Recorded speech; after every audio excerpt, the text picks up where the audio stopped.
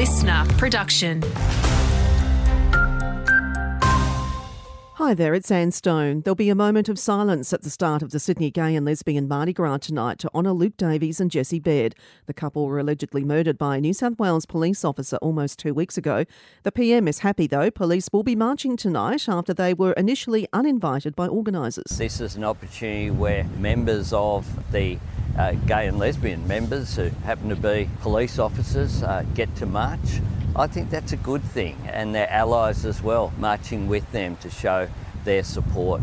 Cost of living is the major issue for voters in today's by-election in the Melbourne seat of Dunkley, while politicians breaking promises is a big factor for these people. People are starting to want to see change, I guess, and they actually want to see someone that's actually maybe going to stand up for the policies that they've said. As far as I'm concerned, all politicians are liars. It doesn't matter which one you put in, they're all going to take backflip on what they've said they're going to do. That audio thanks to the ABC, and Labor currently holds Dunkley with a 6.3% margin, but the latest polls predict a close result. A second body has been found in a home unit gutted by fire at Lake Macquarie in New South Wales.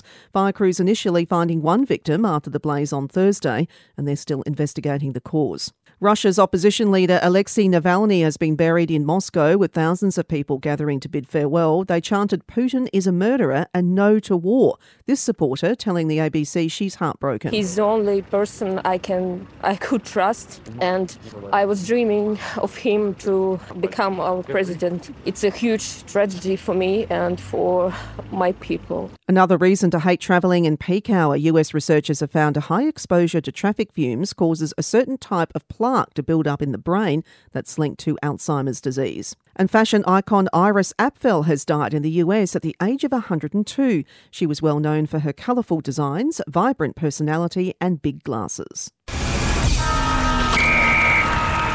NRL first, and the players have had their first look at Allegiant Stadium in Las Vegas ahead of tomorrow's historic doubleheader.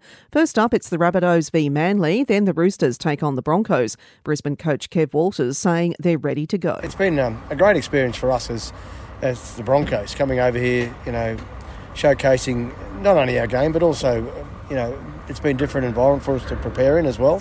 More pre-season action today in the AFL with the Crows and Eagles in Adelaide, and later tonight it's the Bulldogs and Hawthorn in Launceston.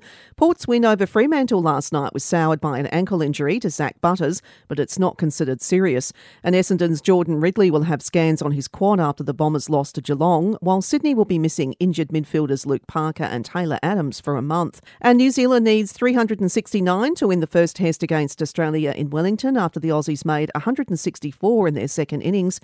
Glenn Phillips starring with the bowl, taking 5 for 45.